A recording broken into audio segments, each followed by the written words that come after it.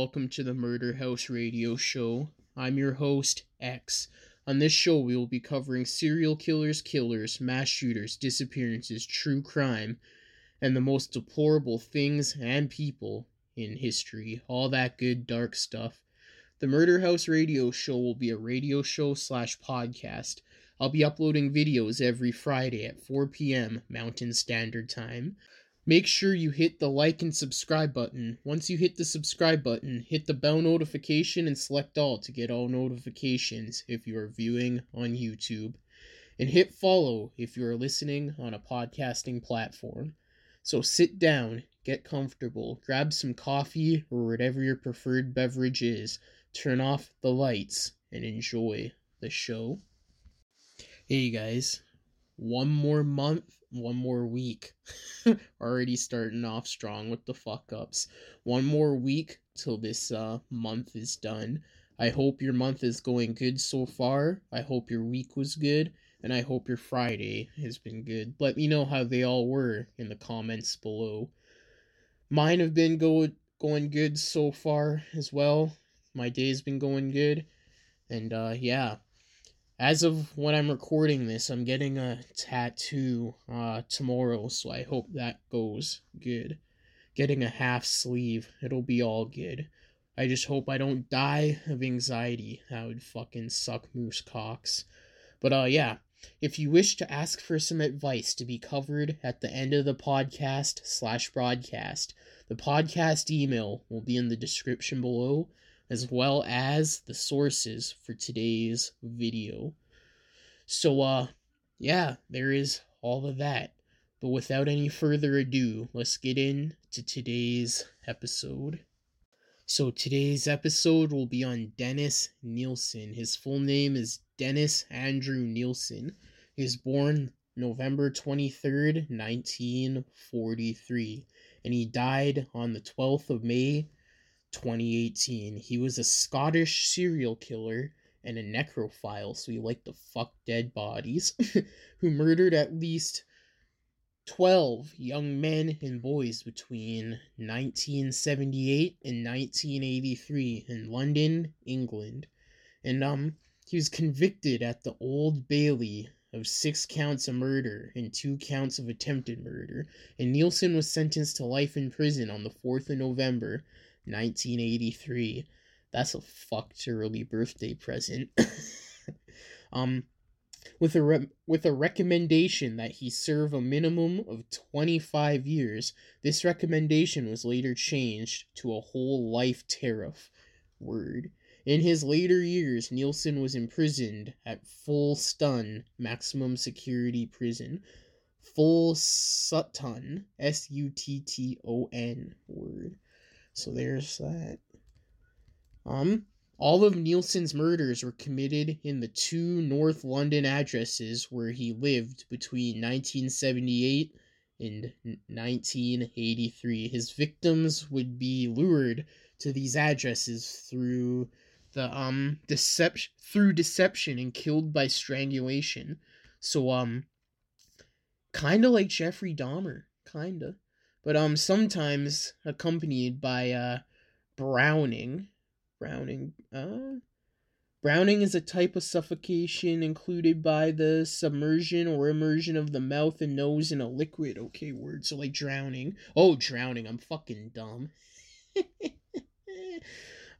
Following each murder, Nilsen would observe a ritual in which he bathed and dressed the victim's body, which he retained for extended periods of time before dissecting and disposing of the remains by burning them in a bonfire or flushing them down the toilet.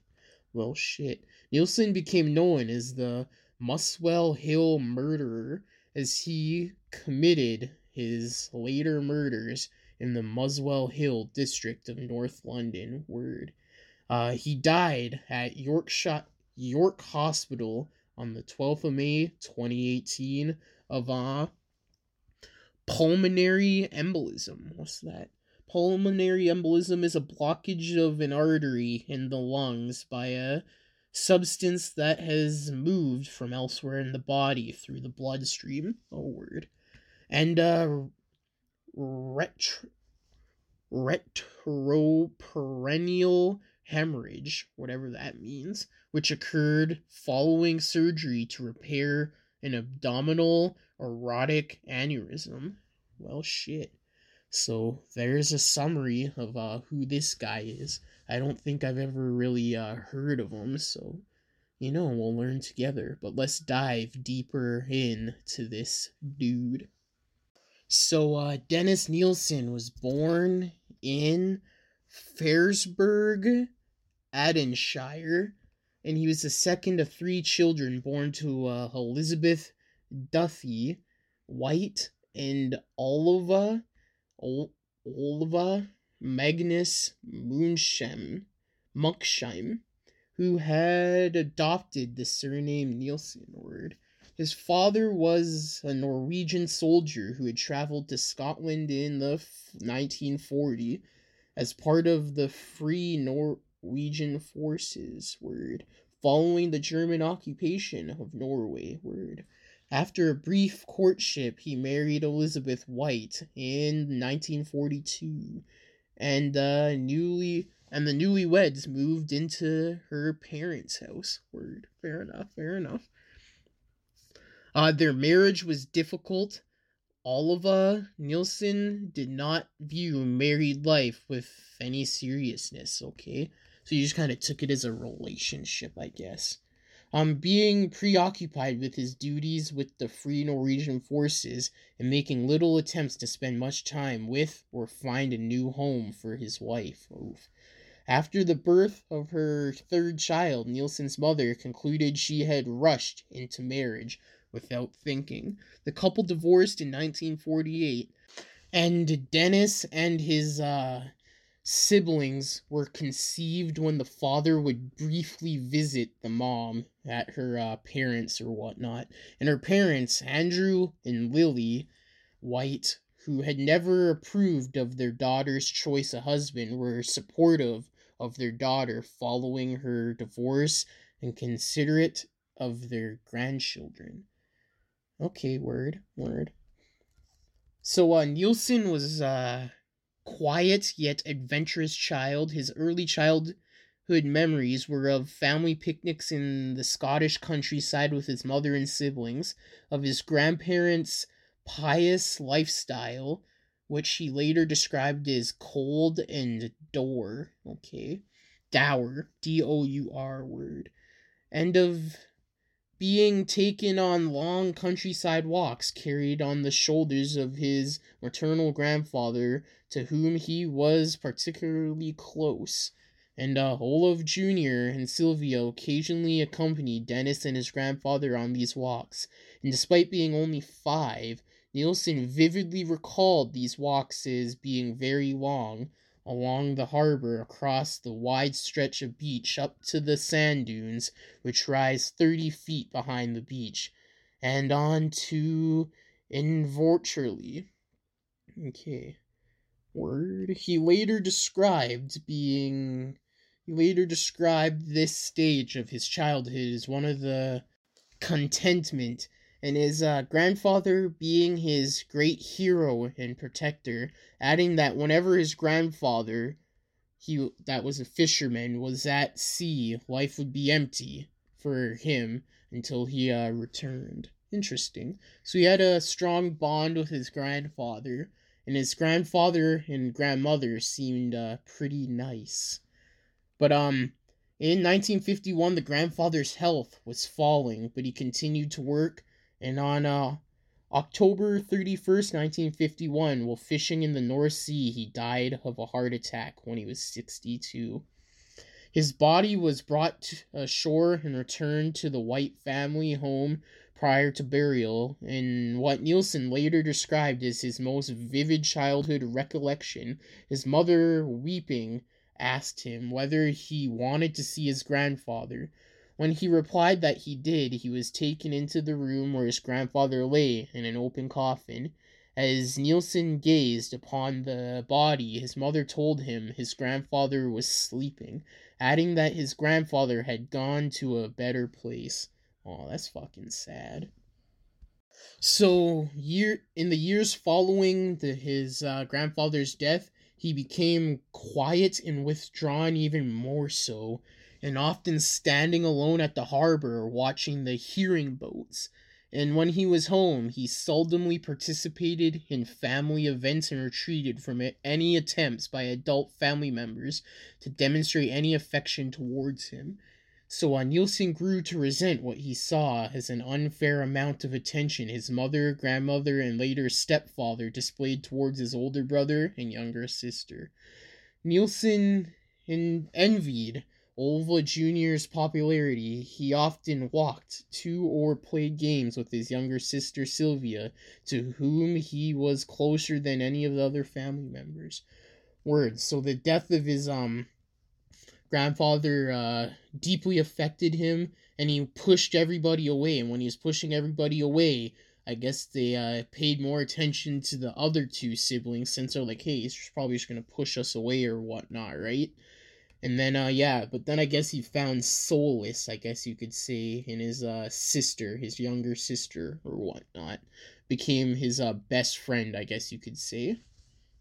So when he walked to the beach alone in about 1954 or 1955, he became submerged beneath the water and was almost dragged out to sea and almost died. He initially panicked, flailing his arms and shouting as he gasped for air, which wasn't there. Oh shit. He recalled believing that his grandfather was about to arrive and pull him out before experiencing a sense of tranquility, but his life was saved by another youth who dragged him ashoreward. Shortly after this incident, Nielsen's mother moved out of his grandparents' home and into a flat with the three children. So, fuck, excuse me. She later married a builder named Andrew Scott, with whom she had 4 more kids. Holy fuck. In as many years. Okay, that's not word.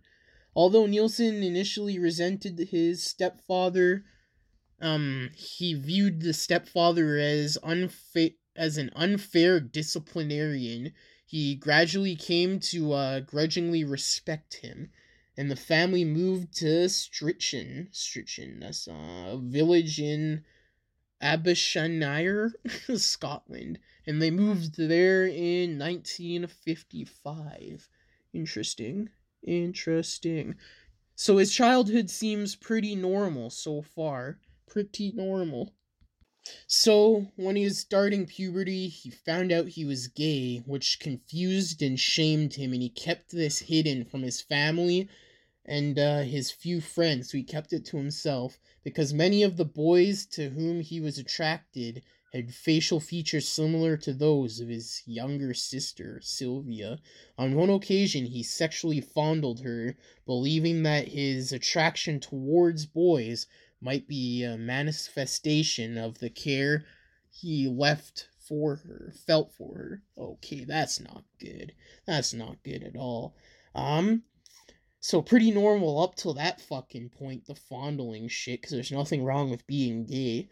And Nielsen made no effort to seek sexual contact with any of the peers to whom he was sexually attracted, although he later said he had been fondled by an older youth and did not find the experience unpleasant, okay? And on a certain occasion, he also caressed and fondled the body of his older brother as he slept. That's fucking weird. As a result of this, Oliva Jr. began to suspect his brother was gay and regularly bullied him in public, belittling him and referring to Dennise as a hen. Scottish dialect for a girl, okay. And Nilsen initially believed that his fondling of his sister may have been evidence that he was bisexual. Okay, well, there's that. Oh, fuck, that took a fucking turn real quick. Holy. Yeah, I don't get how you could do that to your sibling, bro. Like, it's your fucking sibling. That should just be fucking disgusting in your fucking eyes. Like, what the fuck? But, yeah. But, as he got older, he had found life in, where he was living increasingly stifling. With limited entertainment and or career opportunities, he respected his parents' efforts to provide and care for their children, but began to resent the fact that his family was poorer than most of his peers, with his mother and stepfather making no effort to better their lifestyle. And this Nilsen seldomly invited his friends to the home, so he barely had them over. Word. When he was 14, he joined the Army Cadet Force, and viewing the British Army as a potential avenue for escaping his rural origins. Yeah, I wanted to join the Army when I was younger. I was in the process of joining, but it never worked out, sadly. Because if it did, I probably wouldn't be doing YouTube, to be honest. I'd be out fucking doing special force training, hopefully. But that's the way she fucking goes.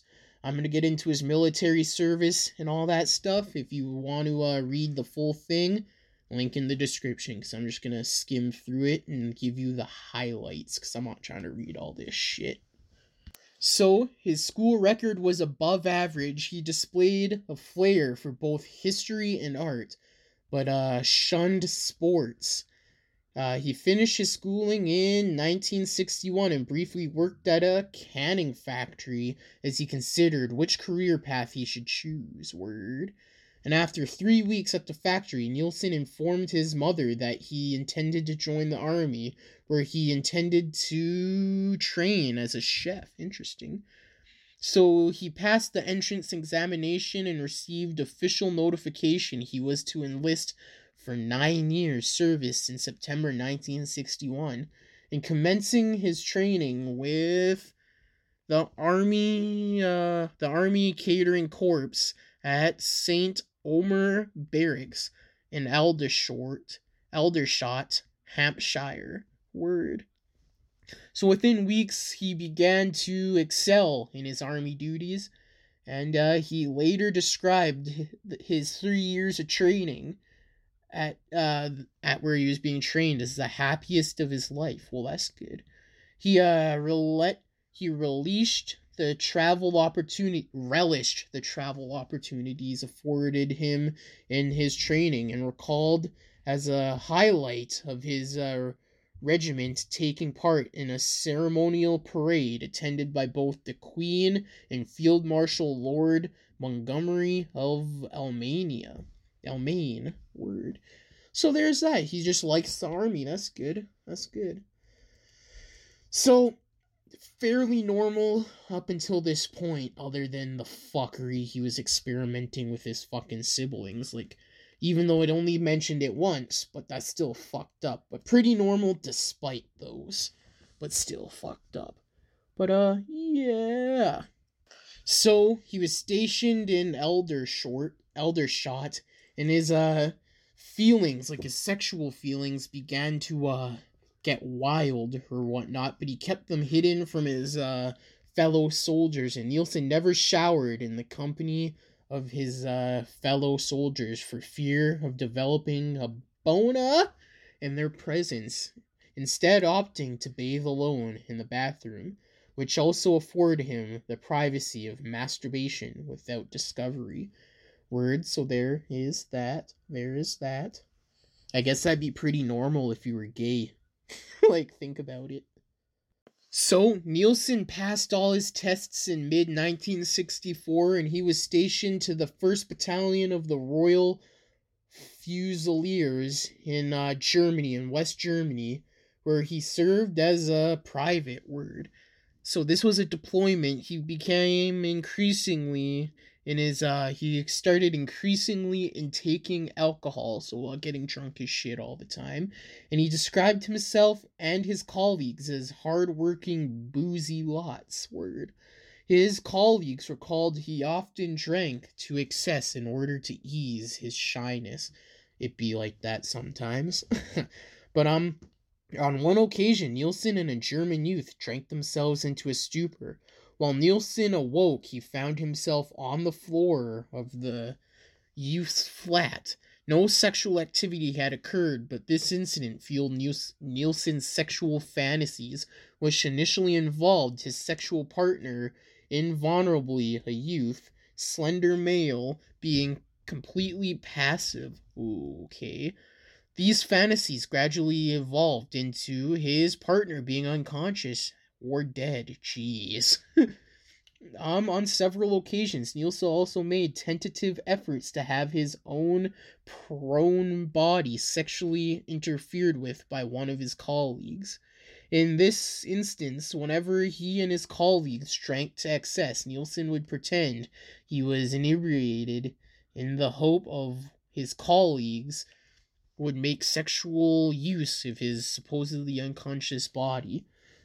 So, he would fake being passed out and want to be fucked by his colleagues while they think he was passed out. That's kind of fucked up. Holy. Okay, so now it's not so normal. So around 1964, it got pretty not normal. So there is that. So, he had 2 years stationed in West Germany, and he returned home back to Scotland or whatnot, where he passed his official catering exam before being deployed to serve as a cook in the British Army in Norway. Word. In 1967, he was deployed to the state of Aden, where he again served as a cook at the Al-Mansour prison. Okay. This posting was more dangerous than his previous posting in West Germany or Norway, and Nielsen later recalled his regiment losing several men, often in ambushes en route to army barracks. Nielsen was kidnapped by an Arab taxi driver who beat him unconscious and placed him in the boot of his car. So the trunk. Upon being dragged out of the trunk of the taxi, Nielsen grabbed a jack handle and knocked the taxi driver to the floor before beating him unconscious. He then locked the man in the trunk of the taxi. Well, shit. That is wild. So he did a couple more deployments, and then he eventually ended his 11-year military career at the rank of corporal in October 1972. And between October and December 1972, Nielsen lived with his family as he considered what to do next with his life. So, on more than one occasion in 3 months, Nielsen lived in Strichen. His mother voiced her opinion as to her being more concerned with his lack of female companionship than his career path, and of her desire to see him marry and start a family. Okay. On one occasion, Nielsen joined his older brother, Olova Jr., his sister-in-law, and another couple to watch a documentary about gay men. All present viewed the topic with derision, except Nielsen. So I guess they viewed it with disgust, maybe. Except Nielsen, who ardently spoke in defense of gay rights. A fight ensued, after which his brother informed his mother Dennis was gay. Yeah, he's fucking gay. But Nielsen never spoke to his older brother again. Word makes sense. Can't really be outing people like that, especially your own family, holy.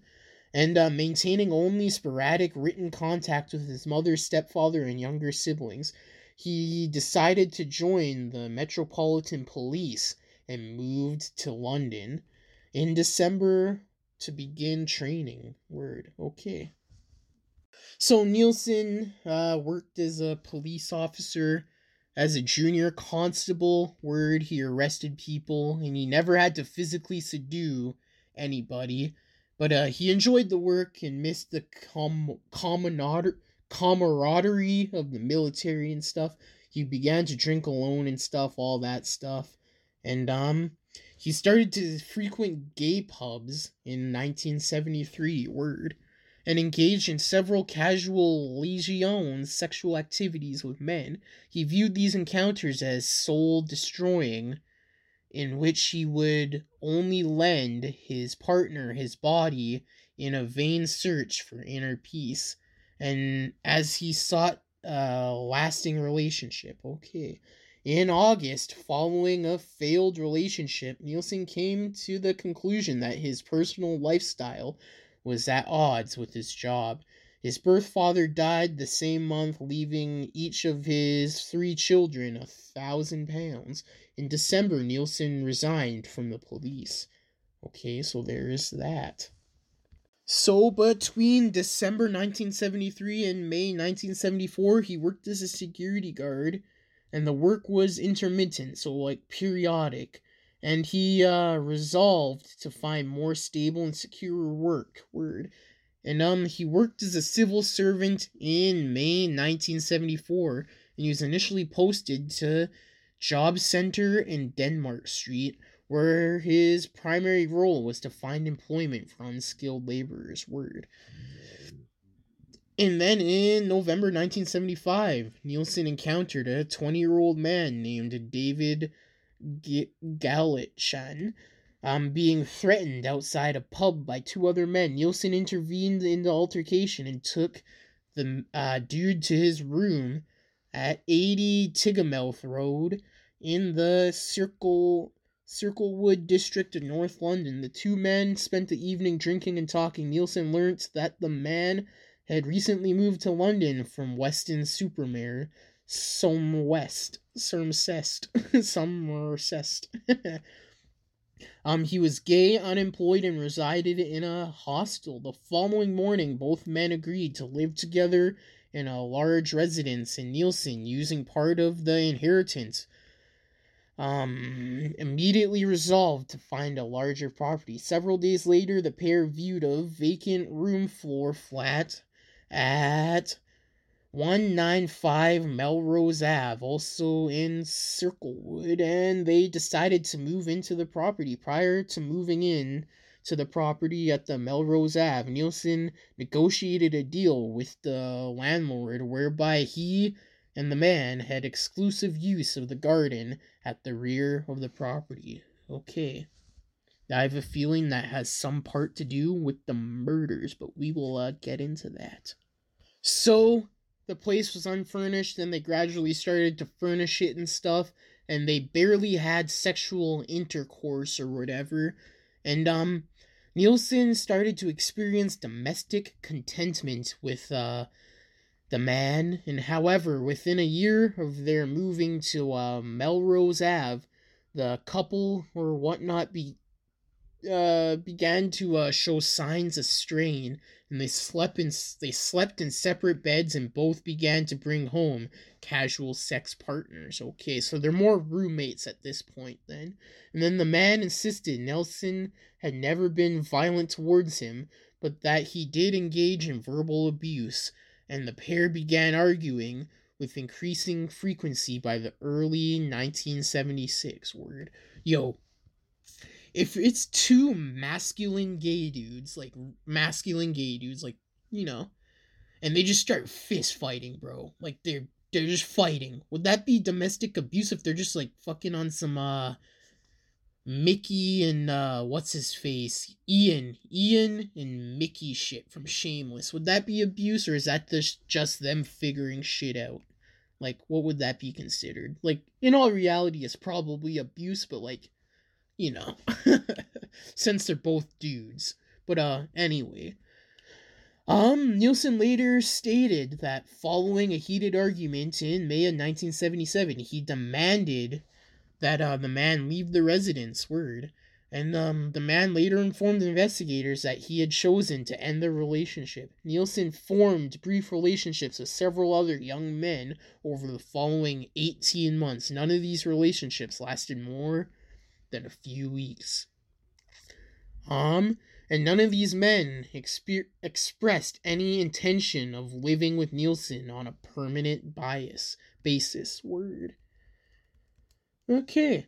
So, by the late 1978, he was living solitarily, and he experienced at least 3 failed relationships in the previous 18 months, and he later confessed to having developed an increasing conviction that he was unfit to live with. Throughout 1978, he developed an ever-increasing amount of his time, effort, and suitability to his work, okay. And most evenings he spent consuming spirits and or larger as his listen to music, okay, word. So he drank and listened to music, word. Word. Alright, so for the moment you all been waiting for, let's get into the murders. So between 1978 and 1983, he is known to have killed minimum of 12 men and boys, and to have attempted to kill 7 others. He initially confessed in 1983 to having killed 15 people, and the majority of Nilsen's victims were homeless or gay men. Others were heterosexual people he typically met in bars or public transport, or no one occasion outside of his own home. Okay. All of his murders were committed inside the 2 houses, blah, blah, blah, blah. I said all that shit earlier. So inside the home, he would usually give them food and alcohol, and then strangle them, typically with lingerie, either to death or until they became unconscious. If the victims had been strangled into unconsciousness, Nilsen then drowned them in his bathtub. He sink or a bucket of water before observing a ritual. Blah, blah, blah, blah. I said all that shit earlier. And then he would keep the bodies inside his house for several weeks or occasionally months before dismembering them. Each victim killed between the dates of 1978 and 1981 at his Circlewood residence was disposed of via burning upon the bonfire. Word. Prior to their dissection, Nilsen removed their internal organs, which he disposed of either besides a fence behind his house or close to Gladstone Park. The victims killed in 1982 and 1983 at his Muswell Hill residence were retained at his flat, with their flesh and smaller bones being flushed down the toilet. Word. And he admitted to engaging in masturbation as he viewed the nude bodies of several of his victims, and to have engaged in sexual acts with 6 of his victims' bodies, but was demanded he had never penetrated any of his victims, so he never fucked the dead bodies, but maybe like touched up on them and shit. Still weird. Still pretty fucking weird.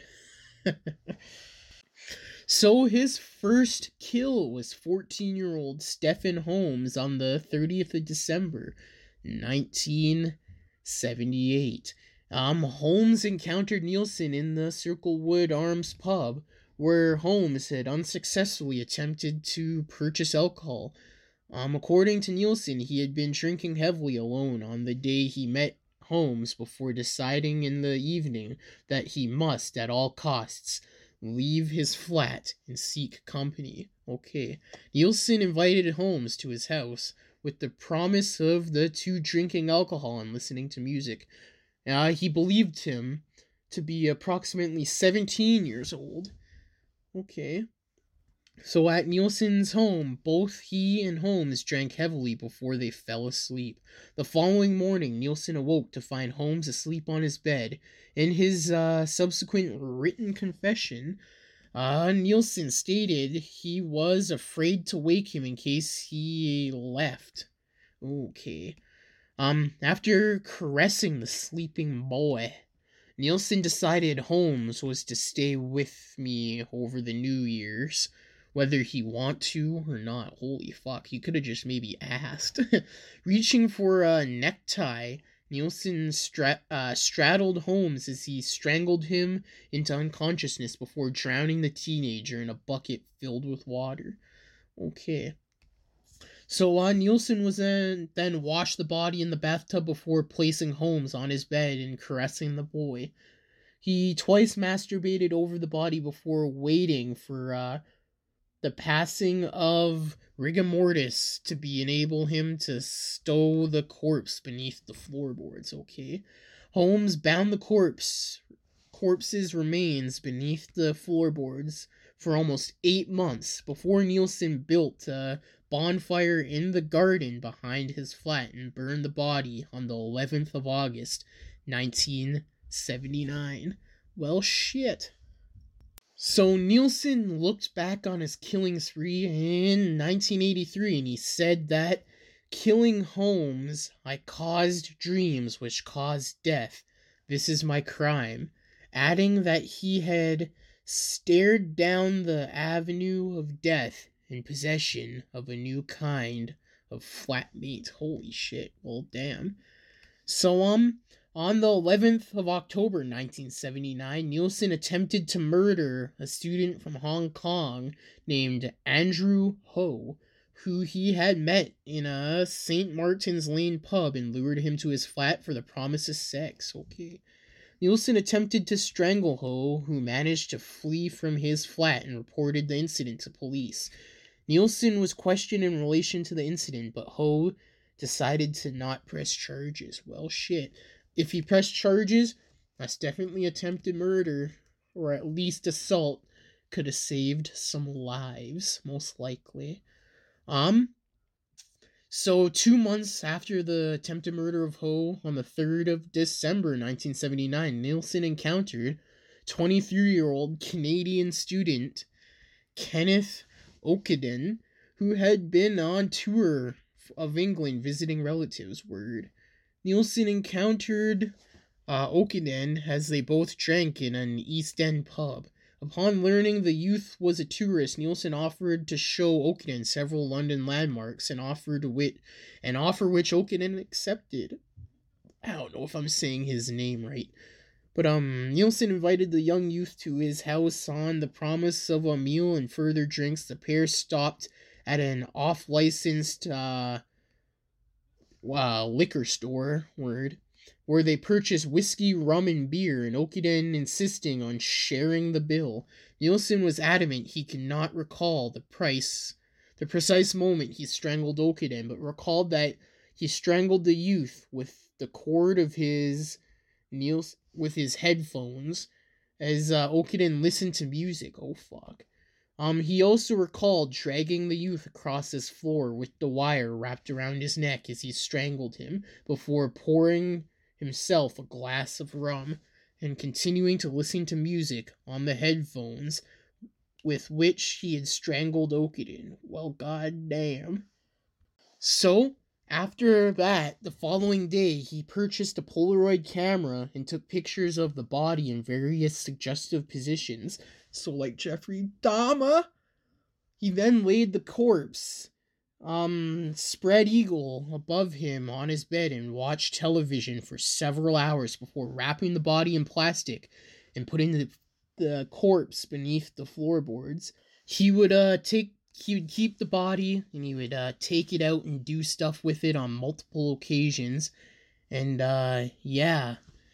Nilsen discerned the body from beneath his floorboards and seated the body upon his armchair alongside him as he himself watched television and drank alcohol. Well, goddamn.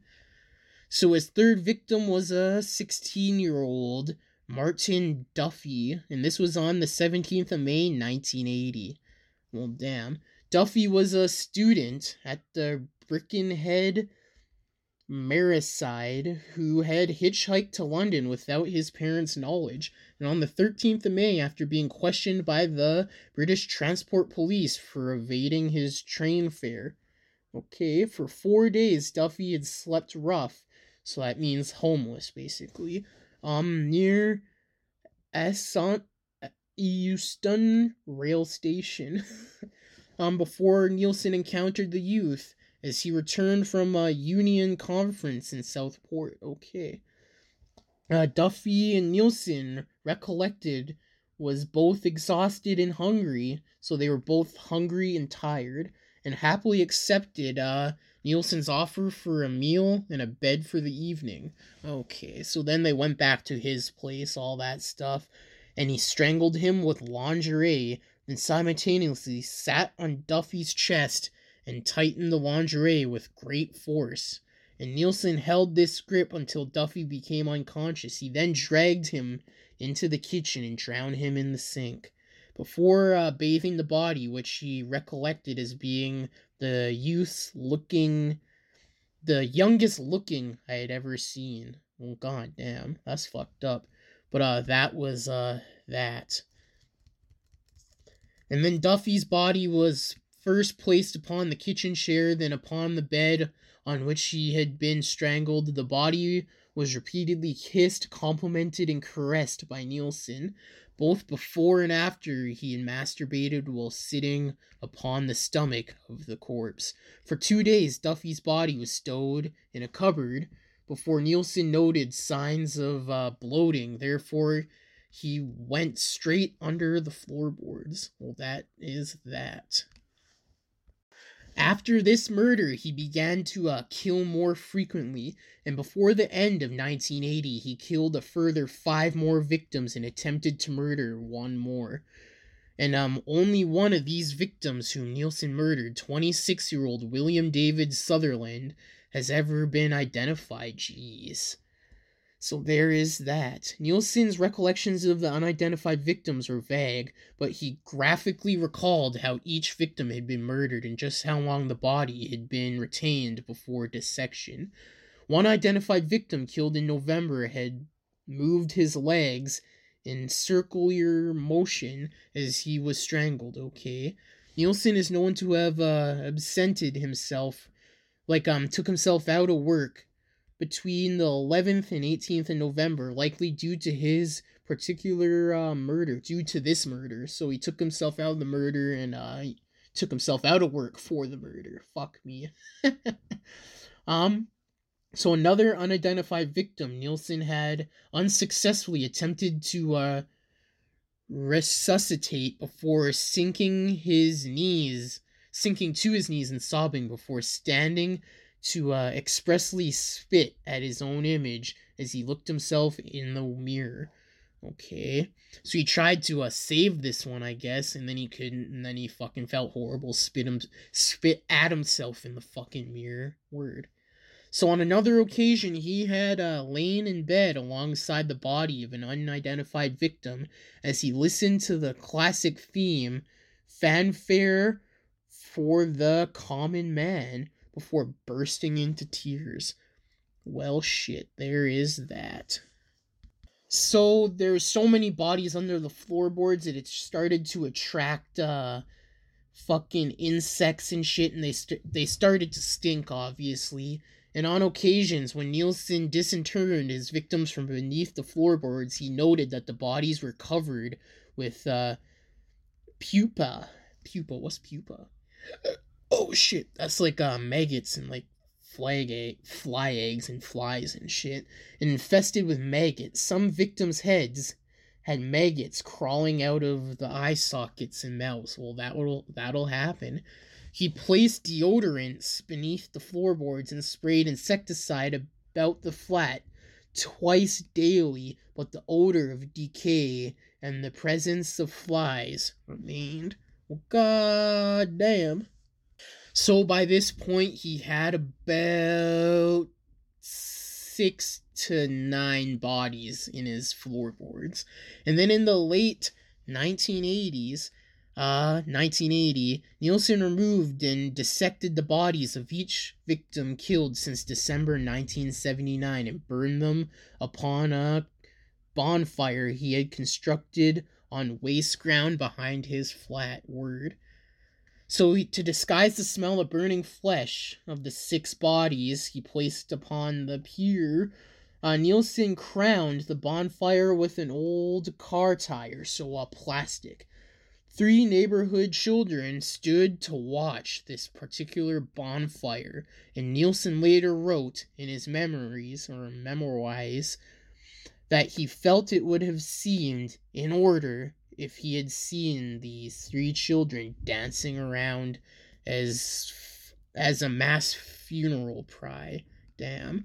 When the bonfire had been reduced to ashes and cinders, Nilsen then used a rake to search the debris for any recognizable bones. Noting a skull was still intact, he smashed it into pieces with the rake. That is fucked up, bro. God damn. So he would continue to kill since he had more space in his fucking floorboards.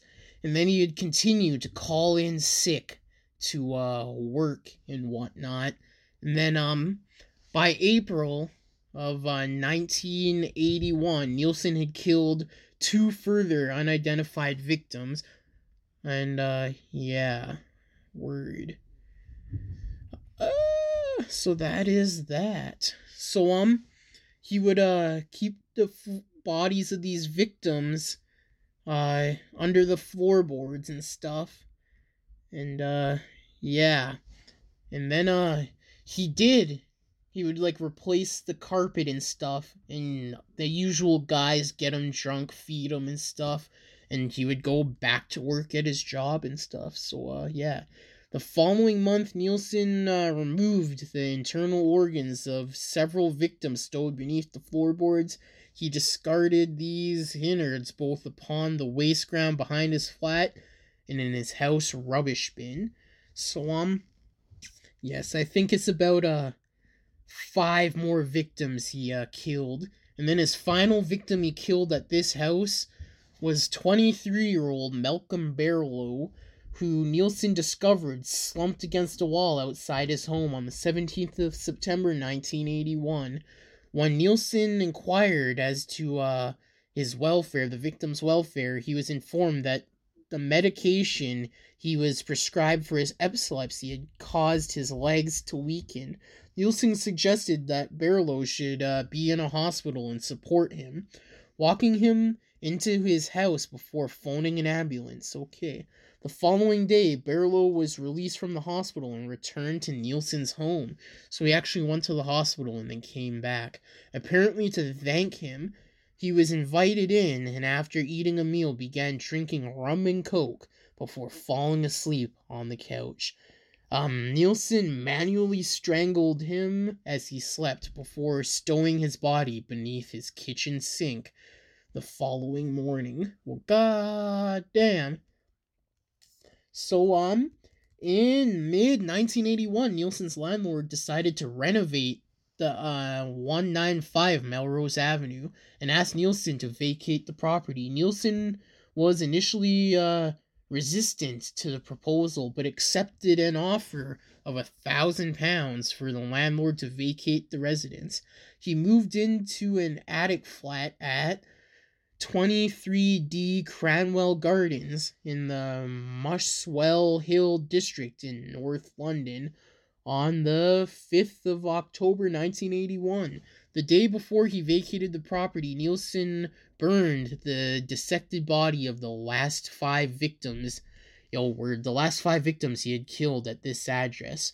Upon a third and final bonfire he constructed in the garden behind his flat. Again, Nilsen ensured the bonfire was crowned with an old car tire to disguise the smell of the burning bodies.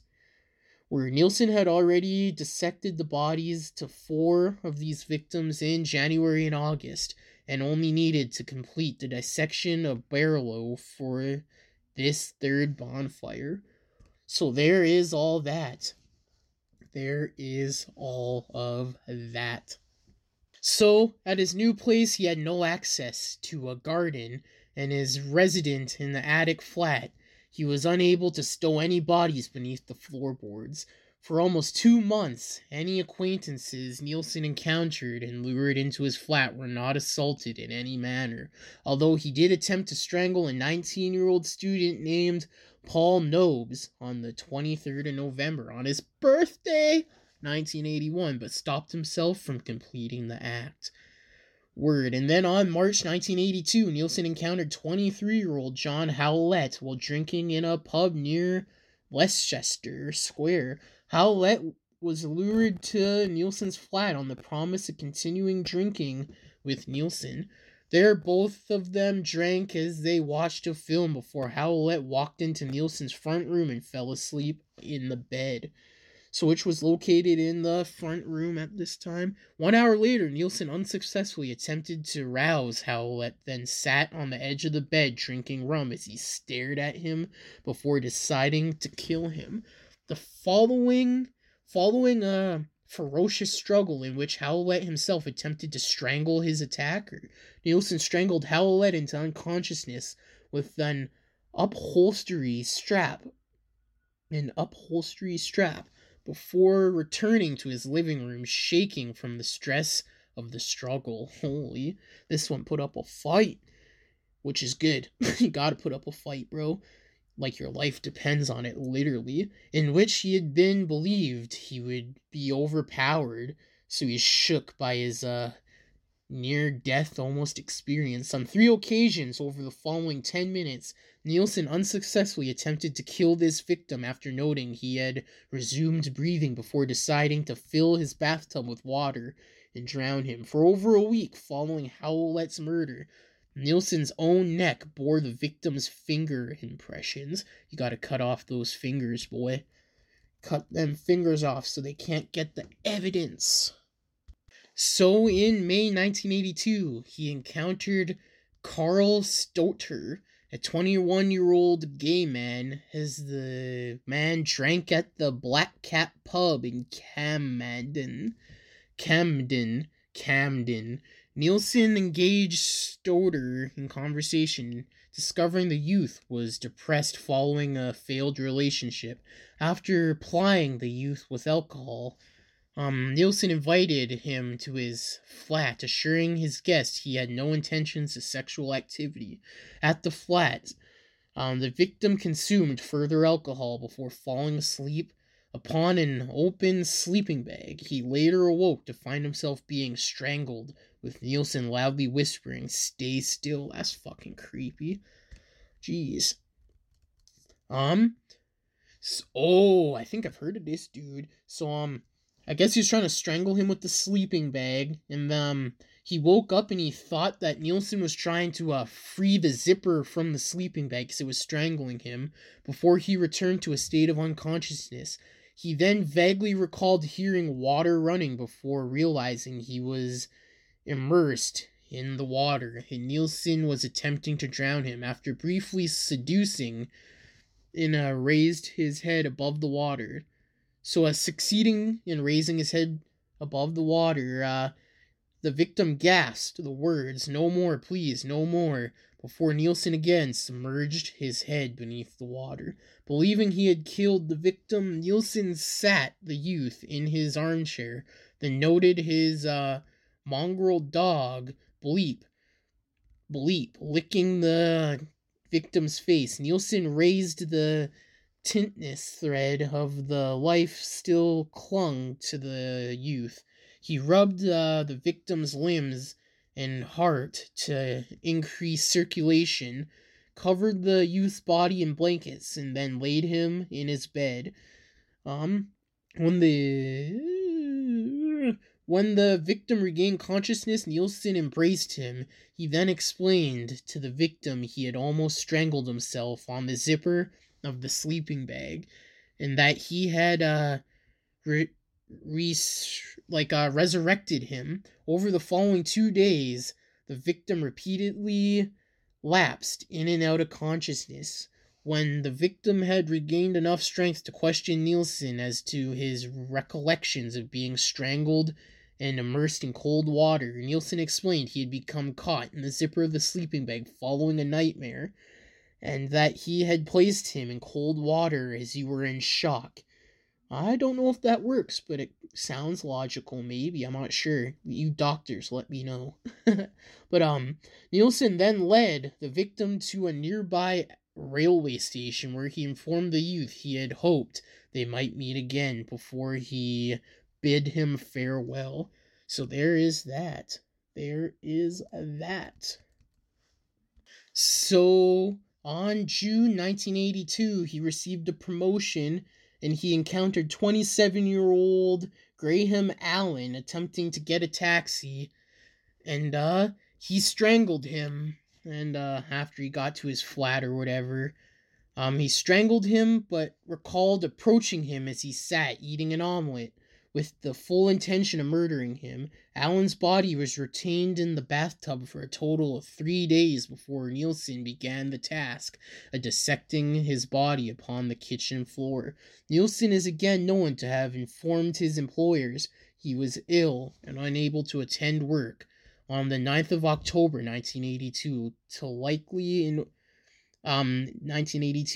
in order that he could complete the dissection of Allen's body.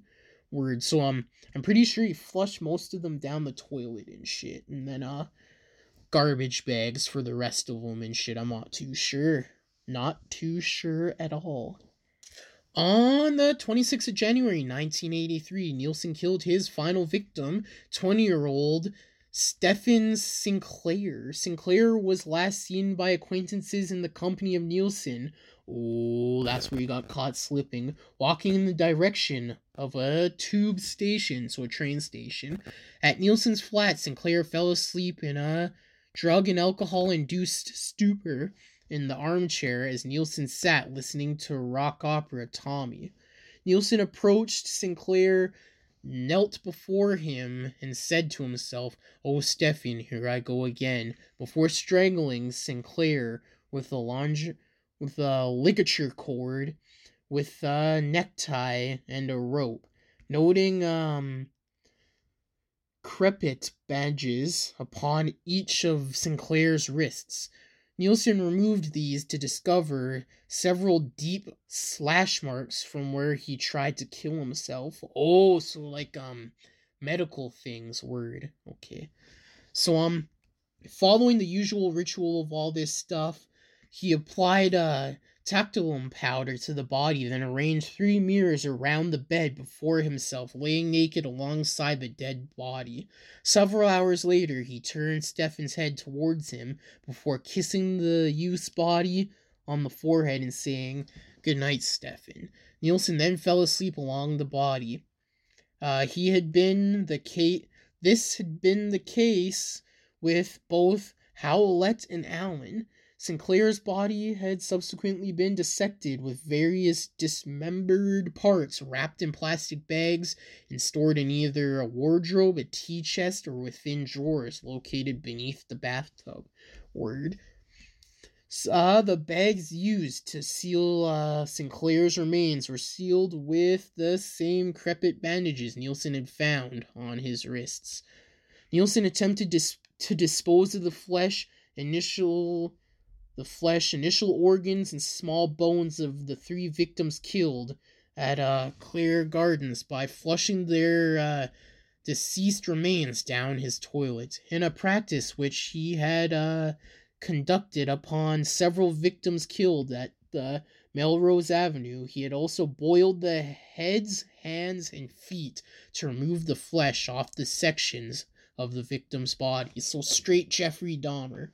Word.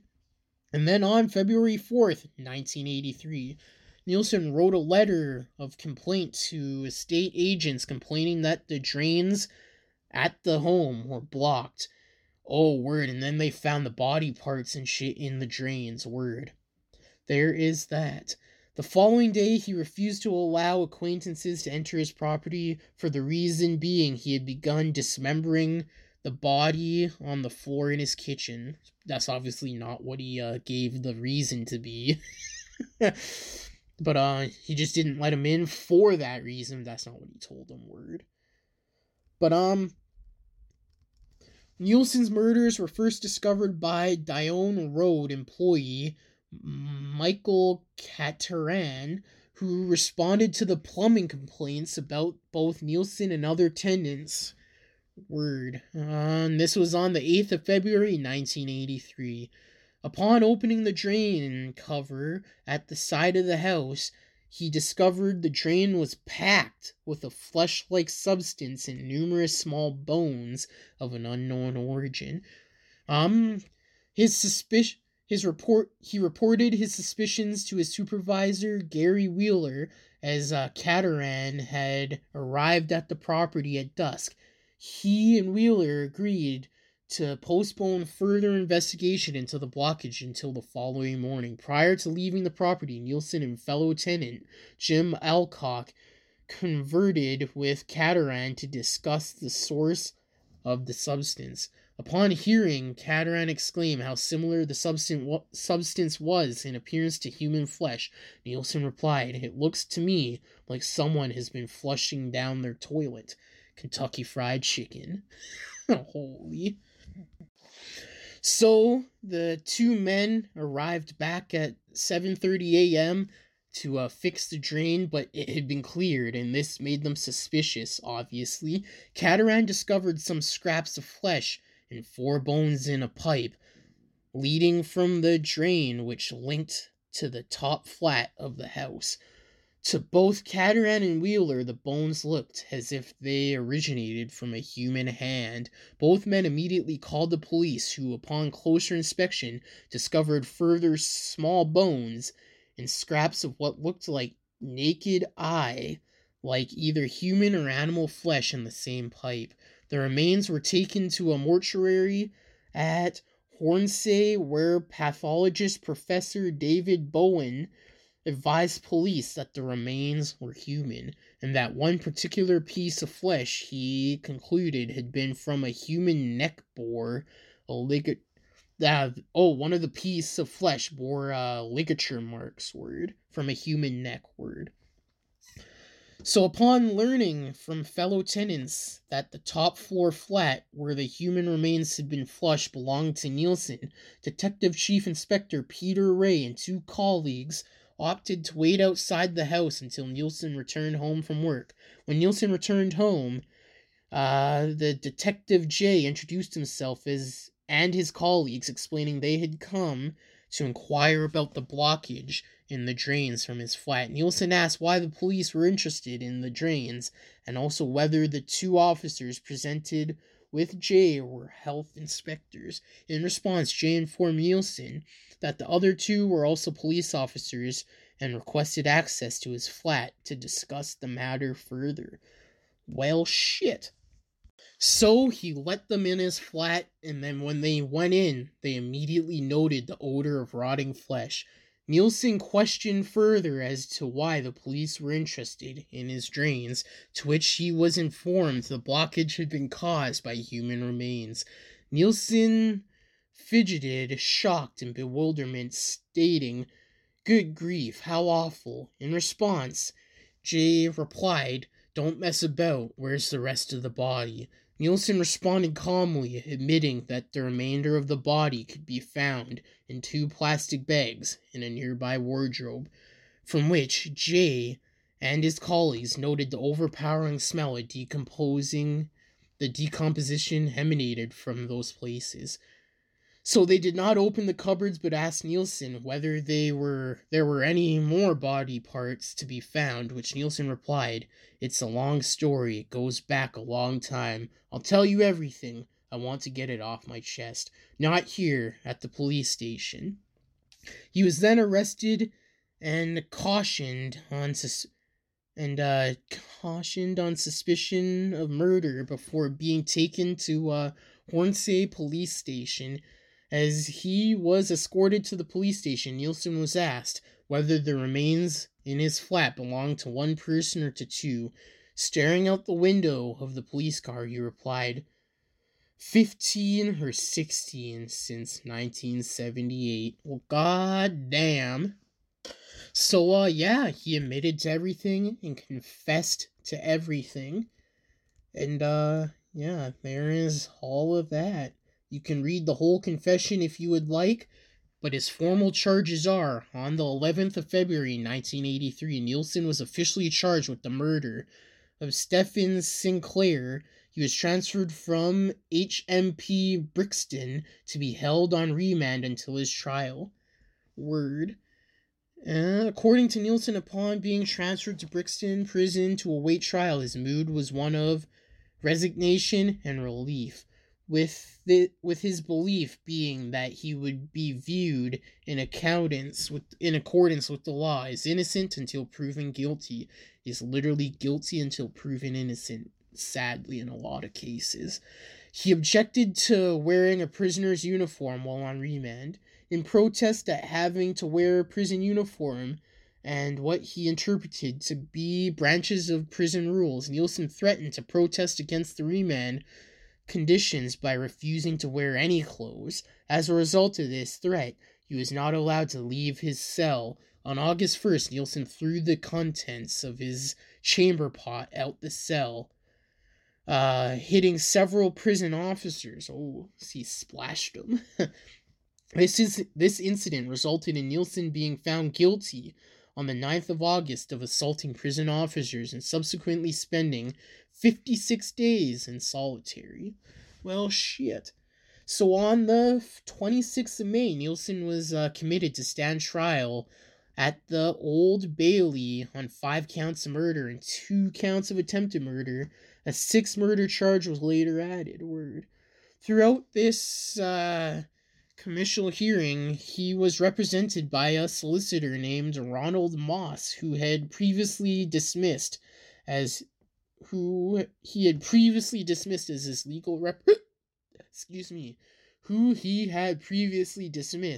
legal representation on the 21st of April. That's when I'm recording this.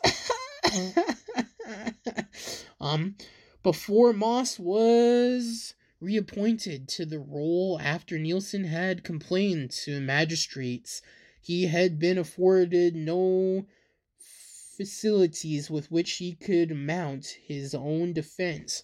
Moss was to remain Nilsen's legal representative until July 1983, when Nilsen again expressed his intention to defend himself.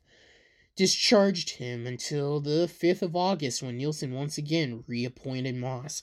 Fucking figure it out, bud. Holy shit. So initially, Nilsen had intended to plead guilty to each charge of murder at his upcoming trial. With Nilsen's full consent, Moss had fully prepared his defense. 5 weeks before his trial, Nilsen again dismissed Moss and opted instead to be represented by Ralph Hames, upon whose advice Nilsen agreed to plead not guilty by diminished responsibility. Well, shit. So Nilsen was brought to trial on the 24th of October 1983, charged with 6 counts of murder and 2 counts of attempted murder. And he pled not guilty on all charges. Well, shit. Okay, so, what was he sentenced to? The following day, the jury returned with the majority verdict of guilty upon 6 counts of murder and 1 count of attempted murder, with the unanimous verdict of guilty in relation to the attempted murder of Nobbs. Crome Johnson sentenced Nilsen to life imprisonment with a recommendation that he serve a minimum of 25 years, which was changed to life or whatever. So yeah, there is all of that. And then he was in prison, all that good stuff, and then he died of a bunch of health problems. And yeah, that is wild. So in 1978, he killed 1 person. 1979, killed 1 person. 1980, he killed 6 people. 1981, he killed 3 people. 4 people. 1982, he killed 2 people. 1983, 1 person. And then as for medias and movies and films and shit, he has 1 movie that's kind of based on him and stuff called Cold Light of Day. And then he has television shows, 2, 3, 4, 5, 6, 7, 8 television shows, and a podcast. Word. And just like now, he has another podcast by yours truly. But yes, there is that. So there is no emails for advice. Maybe next week, hopefully.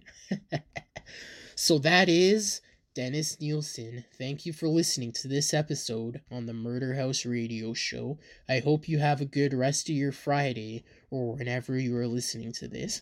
Check out the social medias and the sources in the description below. Make sure you hit the like and subscribe button. Once you hit the subscribe button, hit the bell notification and select all to get all notifications if you are listening on YouTube. If you are listening on a podcasting platform, hit follow.